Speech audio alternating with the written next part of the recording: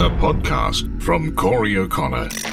For a well-planned and successful future, we need to get the basics right, and that's why I'm glad to hear that a review is calling for better access to universities for young school leavers. The Australian government asked the Universities Accord panel for advice on things that can be done to improve the higher education sector. And the independent panel didn't disappoint. In their final report, they've called on the government to double the number of places in Aussie universities by 2050. What's suggested is more preparatory courses, also known as bridging courses. They're designed to give students more pathways to uni and boost enrolments. The Universities Accord panel is comprised of 6 higher education professionals, and they've spent the past 12 months consulting hundreds of people and wading through in excess of 800 public submissions to create what's considered one of the most comprehensive and detailed overviews of the tertiary sector to date. We all know the cost of higher education is almost as bad as the cost of healthcare in the US, so the report recommends the creation of more fee-free places in prep courses to break down those barriers for students from disadvantaged backgrounds. This independent report is hoping for 80% of Australia's working population be university educated by 2050. The government's Education Minister, Jason Clare, said the findings would help create a better and fairer education system, while the opposition's education spokesperson, Sarah Henderson, claimed the government had been sitting on the report for months and criticised the government for not delivering plans or priorities for Australian universities. Ms. Henderson's claims aside, the report made 47 recommendations to improve the higher education sector. I think the government will need to get all their ducks in a row before future generations may feel financially able to further their education, as higher education debts are a real problem and concern. For instance, placements are often full-time, making it impossible for students to earn money through the week. In a policy discussion paper last year, the government said it was looking at ways to reduce the financial burden on students doing unpaid placements.